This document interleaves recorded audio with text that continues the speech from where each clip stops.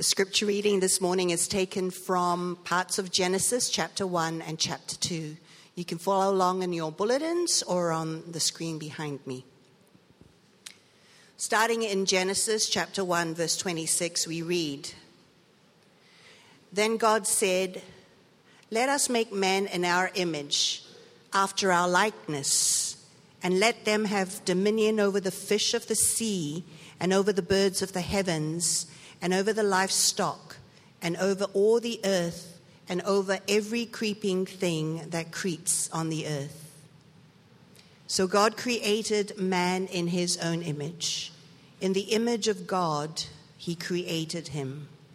Male and female, he created them. And God blessed them. And God said to them, 'Be fruitful and multiply, and fill the earth and subdue it, and have dominion over the fish of the sea, and over the birds of the heavens, and over every living thing that moves on the earth.'" Then in chapter 2, verse 15, we read, "The Lord God took the man and put him in the Garden of Eden to work it and keep it. And the Lord God commanded the man, saying, 'You may surely eat of every tree of the garden, but of the tree of the knowledge of good and evil you shall not eat. For in the day that you eat of it, you shall surely die.'"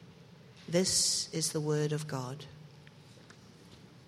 Great. Thank you, Angeline. Hey, let's pray, and then we're going to look at this together. So, Heavenly Father, Lord Jesus Christ, Holy Spirit, we come to you this morning, and we come to your word. God, we've sung your praises because you are truly worthy of worship and adoration. We know that that is not only right for us to do, it's also good for us to do. It's good for our souls. It's good to rightly align our hearts to you. But God, we don't just come to worship you, we also come to hear you speak to us from your word. And so, God, I pray that as we look at these verses, won't you help us to make sense of your calling for us in the workplace, in the marketplace, the things that we give ourselves to. God, won't you speak to us this morning, I pray. In your good and gracious name, amen. Well, we are starting today this 4-week teaching series on work and what God and the Bible have to say about our work lives and how the Christian worldview should shape and influence our work lives and our concept of work and our practice of work. And so I wonder for you, what comes to mind when we think of work? What's been your experience of work? I know that for many of us here, you are students, and so your work has involved lots of studying, reading lots of books, going to lots of lectures, and you've never been paid 1 cent for it. And you might feel like that doesn't count as work. It's only work when I get paid, right? But that's an important part of your work life for this stage of your life. For some of us, maybe we are starting out in our careers. You're the first few years, maybe it's your first job or your second job, and that means you get given all the junk work, right? You're at the bottom of the pile in the company, and you do what nobody else wants to do. Maybe for some of us, you're at the other end of your career, and you're at the end of your career, you're at the top of the corporate ladder. And so there's some freedom there, there's some benefits there. Maybe you own your own business. But there's also a lot of pressure, a lot of responsibility. And when things don't go well, it all falls on your shoulders. The client doesn't pay you money that they owe you, or the markets turn and you feel the weight. My guess is that for many of us, we're somewhere in between those two stages, neither at the top nor at the bottom, and you feel the crunch from both ends. Your bosses are putting pressure on you, but the people you've got to manage, they put pressure on you, and so you just feel like you're in pressure all the time. Maybe for some of us, our work is unpaid work. You look after kids at home. You look after elderly parents. That's your primary calling for the season of life. Maybe you work for an NGO or you volunteer your time for some ministry. So many different experiences, different expectations. And so for some of us, work is a calling and a joy. For some of us, it's a real burden. For some of us, it's a necessary evil just to pay the bills and to allow us to really live on the weekends and when we retire. For some of us, it's a privilege. For others of us, it's a pain. For many of us, I'm sure it's a combination of all of the above. I wonder if you've ever thought about what does the Bible or the God of the Bible have to say about our work, our vocation, our calling? And if you're a Christian this morning, how does your Christian faith shape and influence your Monday to Friday, your work life, and what you do with your time most of the week? Well, today we're going to go back to the beginning of the Bible, and we're going to look at the first few chapters and how God's design for humanity shapes the way that we think about our work. Now, when we talk about work, just by way of definition, we're not simply talking about paid work. As we said, there are many kinds of work that are not paid. You could be a student. You could be looking after your kids, looking after elderly parents. There's many kinds of unpaid work. We're talking about the primary activity that you give yourself to week by week, or that endeavor that you're committed to spending your time and your energy on. So think about what is the main thing that you devote your time and your energy and your resources to, week by week. Okay, that's what we're thinking about at the moment. And so today we're going to look at four things: the dignity of work, the design of work, the discomfort of work, and the redemption of work. Okay, that's where we're going to try and go. So firstly, let's look at the dignity of work. If you've got your Bible, your bulletin, look at Genesis 1 verses 26 with me. Angeline read it to us earlier. Let me read it again. It says, "Then God said, 'Let us make man in our image, after our likeness. Let them have dominion over the fish of the sea, the birds of the heavens, the livestock, and over all the earth and every creeping thing.' So God created man in his image. In the image of God he created him. In male and female he created them. God blessed them and said, 'Be fruitful, multiply, fill the earth, and subdue it.'" Now, there's lots of things in this passage, but one of the things that should stand out to us immediately is how often it talks about this word image or likeness. 4 times in just these brief sentences, it talks about mankind is made in God's image, in his likeness. In the image of God, he made them. In the image of God, he made them, male and female. Central to the Bible's teaching of what it means to be a human being, of our humanity, is this notion that we are made in God's image. It's what distinguishes us from the plants and the animals, even animals that look very similar to us and have maybe similar DNA in some ways. What distinguishes humanity is this idea that we carry this virtue of made in God's image. We carry the imago Dei, the image of God in us. Well, what does this mean? Well, it means a number of things, but for our work, it means 2 things in particular. On the one hand, it means that as human beings, we are designed to think and act and behave as God thinks and acts and behaves. Of course, we are not exactly like God. We are not divine. We don't carry divinity within us. But there's something about the way that we think and act and behave, the way we live our lives is meant to represent or shape the way that God thinks and acts and behaves. And when we live contrary to that, when we go against that, not only does it go against God's instructions and therefore break down relationship, actually means we go against our very design, our makeup. It's like we clash with the way that we designed. And when you go against your design, that's never a good idea, right? Think of somebody taking a ding-ding tram and trying to use that for a star ferry to cross the harbor. Okay, it's not going to go down very well. Or as some people said, it is going to go down very well. But that's the problem. The star ferry is not meant to go down, right? When something goes against this design, this makeup, it doesn't function properly. Well, God has designed us in his image to live and think and act like he does. And what does God do? Well, one of the things that Genesis tells us is that God works. God is a worker. Look at chapter 2 with me. It says, at verse 1, "When the heavens and the earth were finished, and all the host of them, and on the 7th day God finished his work. He rested on the 7th day from all his work that he had done." The God of the Bible, the God that Christians worship and adore and learn from and follow, is not just a cosmic do-nothing who sits in the clouds scrolling through Instagram because he's got nothing else to do. No, he's a creative God. He's working. And his creative work and his sustaining work the Bible describes as his work. In fact, that Hebrew word for the work of God is a word that's often used to describe ordinary human work. Or Genesis, it describes someone's occupation, their vocation. God is a working God. And this idea of the divine being working was scandalous in the ancient world. In the ancient culture, almost nobody thought of the divine beings as being those who engaged in work at all. Work was considered far too menial, far too materialistic, far too worldly for the gods to be involved in. And certainly creation wasn't something that the gods engaged in. Many ancient cultures thought that creation was the result of this cosmic warfare in the world, and the world kind of formed out of the result of this cosmic battle. But the Bible says that God has no rivals. The world wasn't formed because of this cosmic battle in the sky.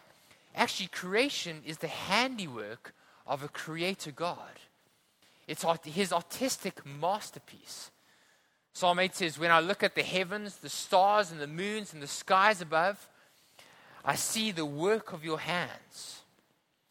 And not only that, the Bible says that God enjoys his work. He delights in it. Genesis 1, God saw everything he had made, and behold, it was very good.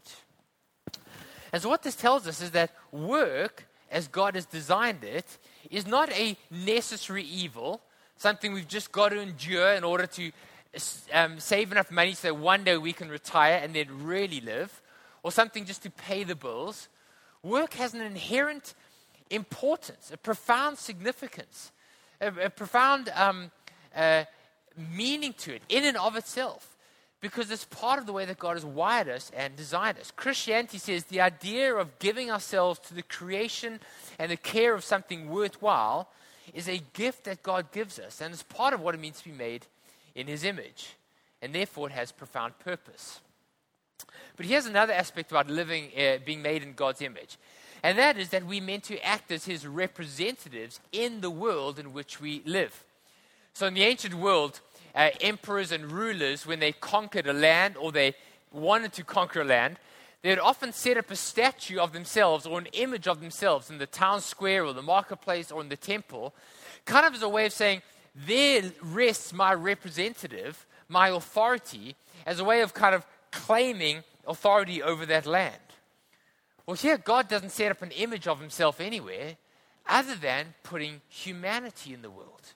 God says, you are my image bearers, you exercise my rule and my authority, and you continue my creation work. And how is that done? Well, it's done through our work.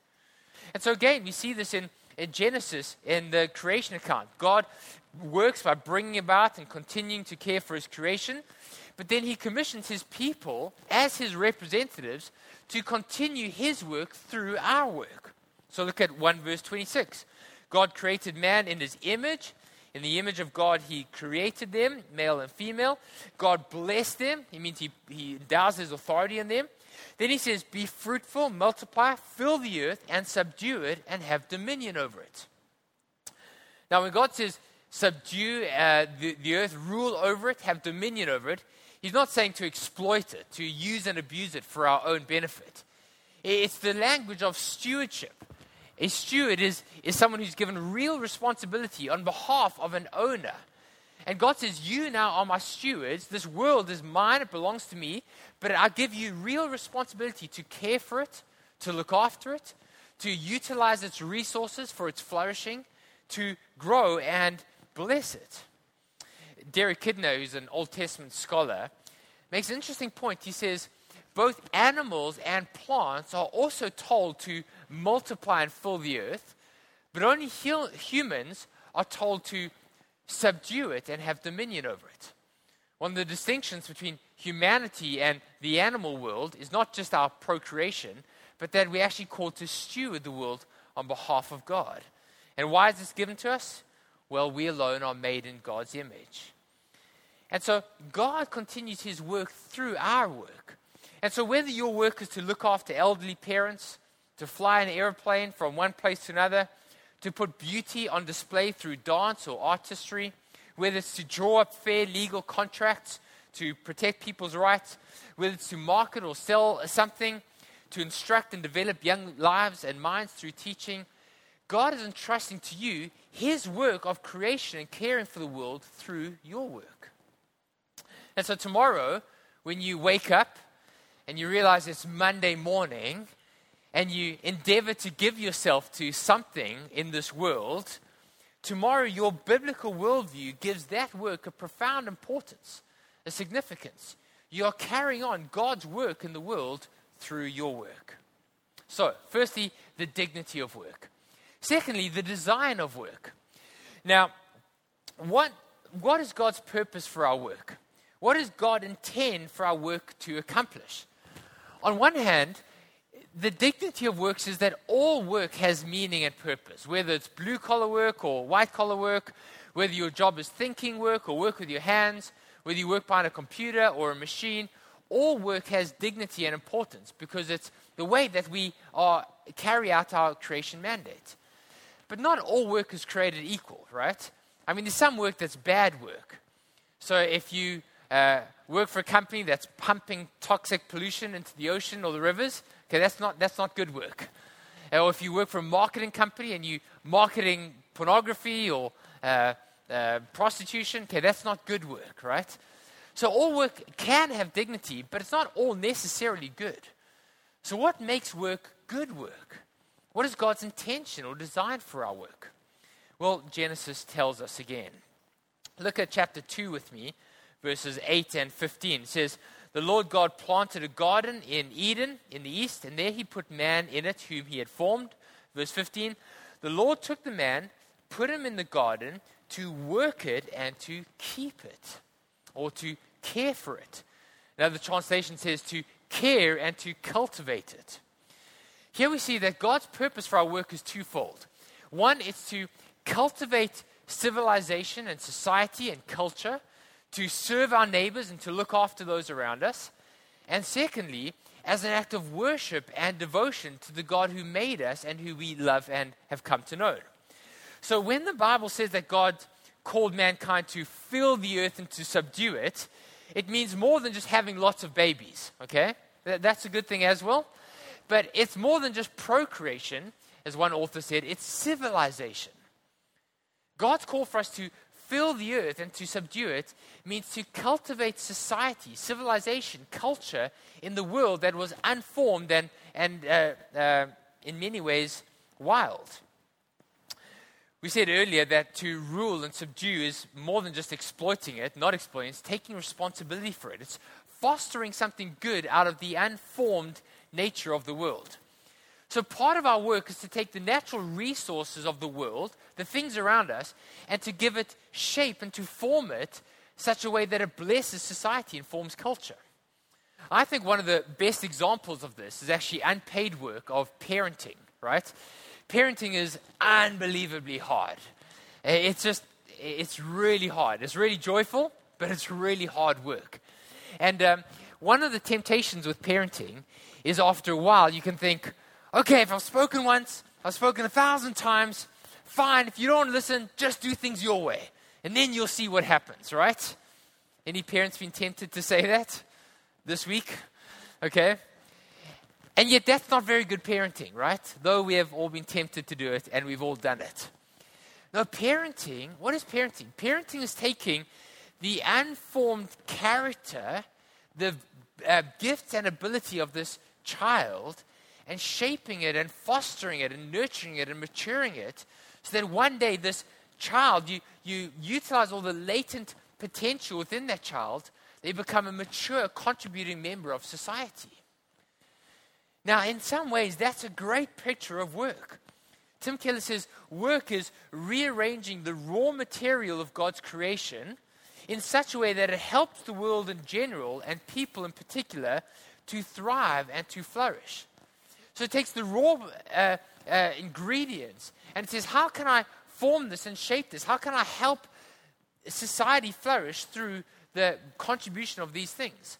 So maybe if you work in HR, it's taking a job seeker and a job opportunity and bringing them together for the flourishing of that workplace, but also that worker. If you're a banker, it's bringing a client and a customer together and helping them so that together they are more than the sum of the individual parts. Maybe if you're a teacher, it's helping to shape a student to see and think and behold the world differently. It's taking our work and creating something more meaningful out of it. Again, Tim Keller says this. Here's his full quote. As Christians, we should not choose jobs and conduct our work merely to fulfill ourselves and accrue power. For being called by God is something empowering enough. We see work as a way of service to God and neighbor, so that we should both choose and conduct our work in accordance with that purpose. The question regarding our choice of work is thus no longer what will make me the most money and give me the most status, but rather, how with my existing abilities and opportunities can I be of greater service to other people, knowing what I do of God's will and of human need? You see what he's saying there? How do I take my abilities and gifts and what I know of God and the world and steward these things together to serve culture, to serve society, to serve my neighbor? So think about your work at the moment. How can you wake up tomorrow morning, whether it's paid or not paid, the endeavor that you spend your time and your energy on, and say, how can I use my gifts and my abilities and the opportunities in front of me to serve the city of Hong Kong and to cause it to flourish? So maybe you're a financial advisor. Is your work about selling policies so that you can make lots of money? Or is it about helping people think about their future and care for their children, their children's education, and the future? That alone gives it a profound dignity and significance. Maybe you're a teacher, right? On the one hand, you're filling children's minds with ideas and thoughts and how to see the world. But maybe as a teacher, you're the only adult in their life that is pouring love into their hearts and encouraging them and building them up rather than discouraging them and breaking them down. How can you be a source of encouragement to that young child in your classroom? Maybe you work as a barista at a coffee shop, right? Is your job just to make coffee and earn some money? Or can you create an environment where people come in and have great conversations and taste something delicious and encourage one another, where they leave your coffee shop feeling better about the world than how they entered in? Maybe you're a foreign domestic worker. Maybe you came to Hong Kong just to make money to send back home. But can you see your work as a place of bringing joy and peace and encouragement to a home, blessing them with your attitude and your presence? Maybe you're a banker. What would it look like to see the deals that you make as not just a way of creating wealth for some corporate entity, but actually seeing all the families down the line that are going to benefit and earn money and put their kids through college and education because of your kind of work? So the design of work is to be a blessing, to help society flourish and to serve society. But there's another aspect of work, and that is to worship and to honor the God that made us. Now, you might say, okay, Kevin, that's what I'd expect from a pastor. Of course you're going to say that, right? But hear me out. Look at Genesis 2, verse 15. God says here, he says, the Lord God took man, put him in the Garden of Eden to work it and to keep it. Now, the word work it there is actually an interesting word. It's the word avada, or something like that. Niels can correct me, my Hebrew. It's a word that is difficult to translate. Sometimes in the Bible it means service or work or craftsmanship. But often in the Bible it also means worship. And it's the word that the Old Testament uses to describe the priests who go about their work where they serve God and serve the community. They go about their work, their service, their worship. On one hand, their work is bringing worship to God, but on the other hand, it's serving the community at the same time. In other words, God's design is that our work and our worship should be a seamless way of living, that our Sunday flows into our Monday almost seamlessly, that both our work and our worship, our Sunday morning singing of God to devotion and our Monday morning going to the office or to school, to university, is one and the same thing. So whether you're flying an airplane, consulting to a business executive, baking bread for a bakery, or helping your children with your homework, Christians approach their work with more than just a sense of this is what I've got to do today, but this is how I can honor God and use my gifts and my opportunities for His glory. And that's why the Apostle Paul in the New Testament is constantly saying, work not for man, but for the Lord. In fact, when Paul writes that in Colossians 3, he's writing to a bunch of slaves who their work very much was for man, right? For their master. And yet he says, even as a slave, see your work as not just for your master, but for the God who made you and knows you. I remember a few years ago speaking to a gentleman in South Africa, but he used to be part of a church in London. And in his church was a British diplomat, someone who worked for the British government. And he was constantly going on diplomatic missions around the world on behalf of the British government. And this man commented that in his church, the youth group and the young adults were constantly going on mission trips to Uganda and Zimbabwe or different parts of the world. And whenever the young adults would go on a mission trip, the church would call up all the people and they'd lay hands on them and they'd pray them and they'd send them out with God's blessing on their mission trip. And this guy commented, every month I go on high-level missions and I see my work as a form of worship to God. And yet no one ever lays hands on me or sends me out into my workplace. And yet is my work any less important than the youth team that are going on mission to Africa? It's an interesting thought. And so on that note, I hope you notice the words of the benediction with which we send you out each week. Great, you know them off by heart by now? You should know them, right? So each Sunday, we stand, we sometimes open your hands if you want, and you say, having encountered God and been encouraged in the gospel, may you go into the city of Hong Kong this week, into the places of work, the coffee shop, the schoolroom, the negotiating table, the classroom. As may you go into the cities of Hong Kong this week, or the cities of Asia if you're traveling, secure in the love of the Father, resting in the grace of Christ, not in your own strength, but filled with the power of the Spirit, as God's image-bearing representatives, to work and care for society, not just for your glory, but for the glory of God. You see that? Every Sunday we send you out, we commission you, go into your workplaces as God's representative doing his work for his glory. Okay, are you with me? You following?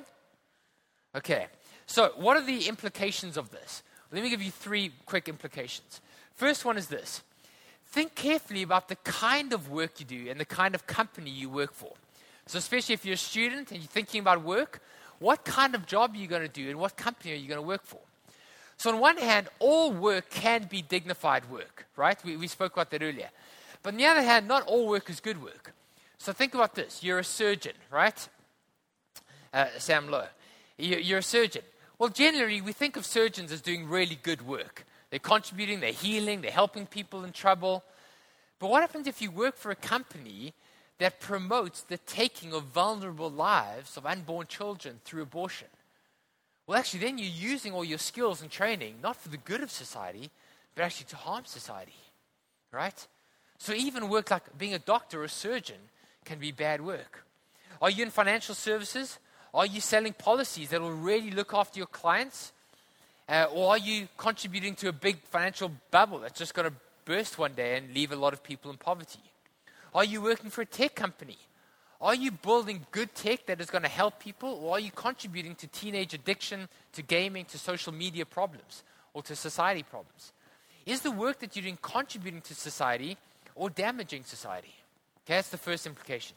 Second implication is this. Do really excellent work. Now, we're going to talk about this a bit more in a few weeks' time. So let me not steal Henry's thunder too much. But if you're an engineer, your first primary job as an engineer is not to stand on a pile of bricks at lunchtime and to give a sermon, okay? Your primary job is to build good roads or good computers or artificial limbs or whatever you do, right? So Dorothy Sayers, who was a British thinker and writer in the 1960s, she wrote this. The church's approach to an intelligent carpenter is usually confined to moral instruction and church attendance, okay? So just be a good person, don't drink too much on the job, and come to church. What the church should be telling him is this. Your first demand of your faith is that you should make really good tables, okay? So if you're a Christian, be the best employee that your employer has in the company. God is as interested in what you do in the Thursday boardroom as what you do in the Thursday night prayer meeting. Here's the third implication. Think carefully about retirement. So I know many of us are not there, but some of us are maybe approaching it. If work is more than simply earning money so that one day you can stop working, it's joining God in his work for the world, what does that mean for our retirement? Well, I think it means that the Bible's definition of retirement is different to the world's definition of retirement. And so one day you may stop working, you may not earn a salary, you may not need to punch into the office or keep certain hours. But actually, how can you still, in that season of life, still contribute to the common good, to serving society, to worship of God, to using the gifts and the resources that God has given you for the betterment of our world? Okay, so 3 brief implications. So, the dignity of work, the design of work. Thirdly, the discomfort and the redemption of work. I've kind of put these together. Now, you may say, okay, Kevin, that sounds all very well and good, but let's be honest, you're a pastor, you don't know what real work is, right? You just sit around having coffee with people all day and looking at the Bible. Life doesn't work like that, right? In the real world, work is hard. It's gritty. It's messy. People are irritating. Things go wrong. What do you know about real work? And, okay, you're right. Okay, I don't know anything. But, still, the Bible does tell us a bit about it. Today, what we've done is we've looked at Genesis 1 and 2, and we've tried to get as close as possible to God's original design, because we wanted to see how God designed us as humans and what that means for our work. And so Genesis 1 and 2 tells us the way that the world ought to be. Genesis 3 tells us the way that the world is. And what it says is that the world is broken. And the world doesn't work the way it's meant to be because of sin and our rebellion against God. And so the Bible tells us, Genesis 3, that as a result of humanity's rejection of God and his word, that now our work, what the Bible calls our toil, is marked with frustration and hardship and difficulty, sometimes even futility. Look what Genesis 3 says, verse 18, I think it is. It says, because you have eaten of the tree of which I commanded you, don't eat of it. Cursed is the ground because of you. In pain you will eat of it all the days of your life. Thorns and thistles, rather than fruit trees and joy and blessing, will the earth bring forth for you. By the sweat of your brow you shall eat bread. In other words, since the fall, the time when humanity walked away from God and went our own way, 2 things happened. Creation and the world itself is fractured. There's a dissonance. It doesn't work the way that it's meant to be. It's hard work. Our toil is marked with difficulty. It's an uphill battle. But the other problem is that the worker themselves, we as people, sin has fractured our hearts. And so sin has now left our hearts at a dissonance. Our hearts don't work the way that they're meant to be. As one author said it, sin runs through the heart of every worker and the culture of every enterprise. In other words, sin and the broken world has affected our work, the world in which we live, but also the worker who engages in the world. And so it's like there's a virus, there's a bug in the system that we just can't get right. And as much as we work on the system, we can't get the bug out of the system. And even if we try, the bug is in us. And so we ourselves perpetuate the buggedness, if I can use that word, of the system, right? And so our work is fractured, we fractured, the world is fractured. What's the solution? Well, we need a rescuer. We need a redeemer. We need somebody from outside of the system to come from outside, to come and to bring healing to the system and healing to the human heart. We need someone who can redeem the world and redeem our work and redeem us. We need a savior, a liberator, one who will put right what is wrong with the world. And friends, that is Jesus Christ. God himself, from outside of our world, but came and took on flesh and took on humanity and came to redeem us who are broken, redeem our work and redeem our world, and to start to put things right. Jesus came to fix our hearts so that sin no longer needs to have the final say in our lives.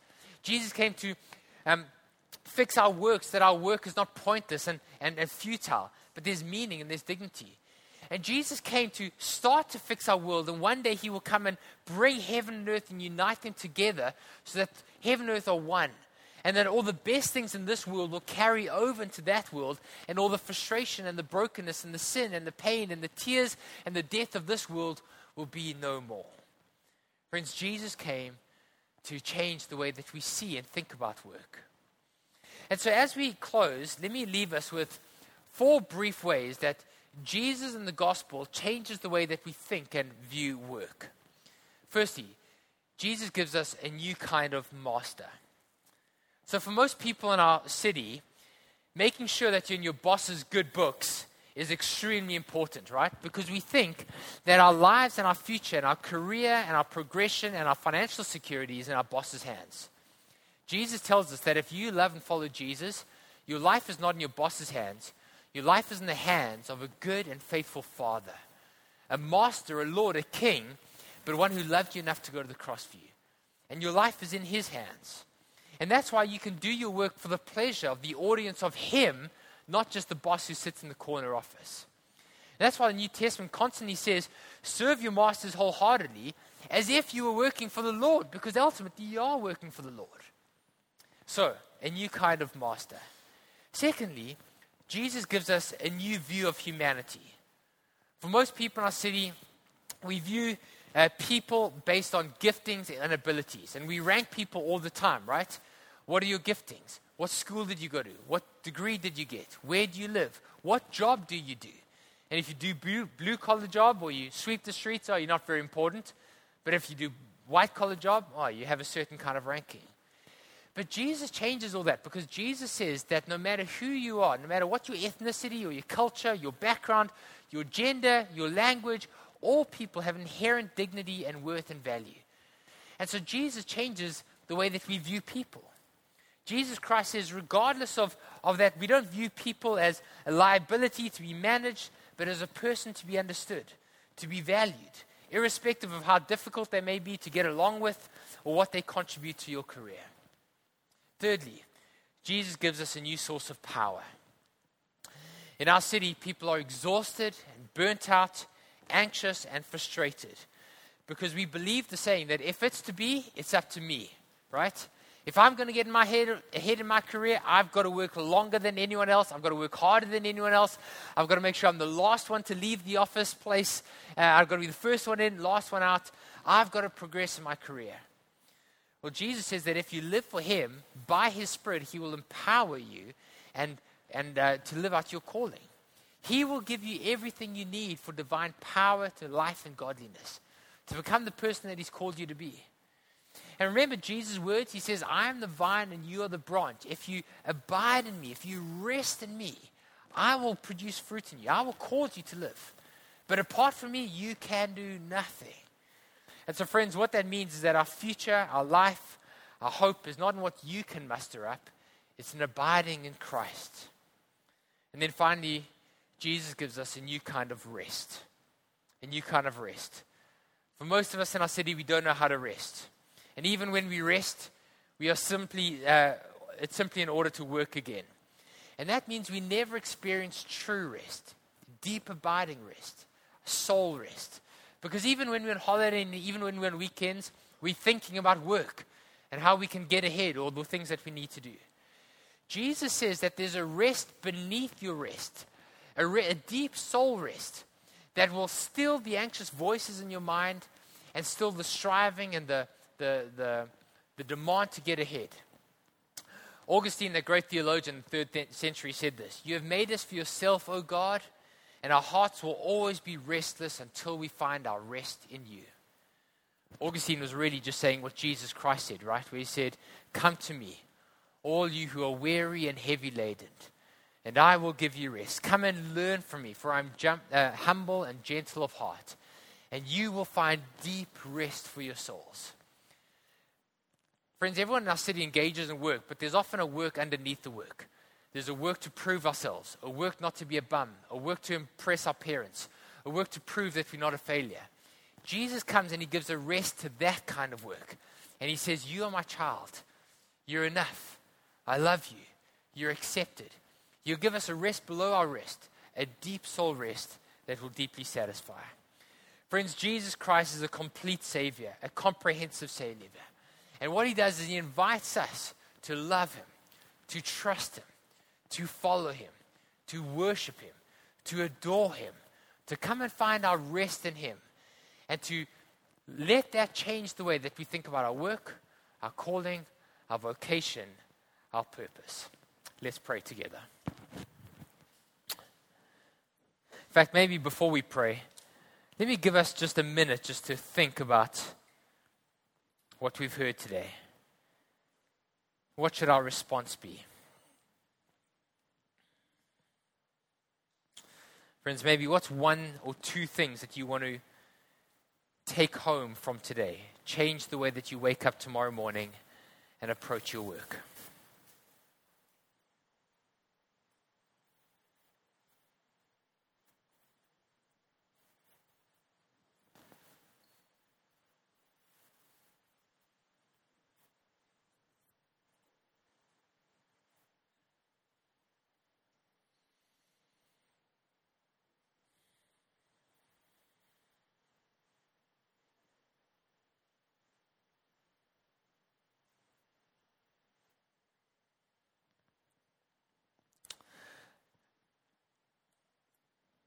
Will you join me as we pray together? And there's a prayer on the screen.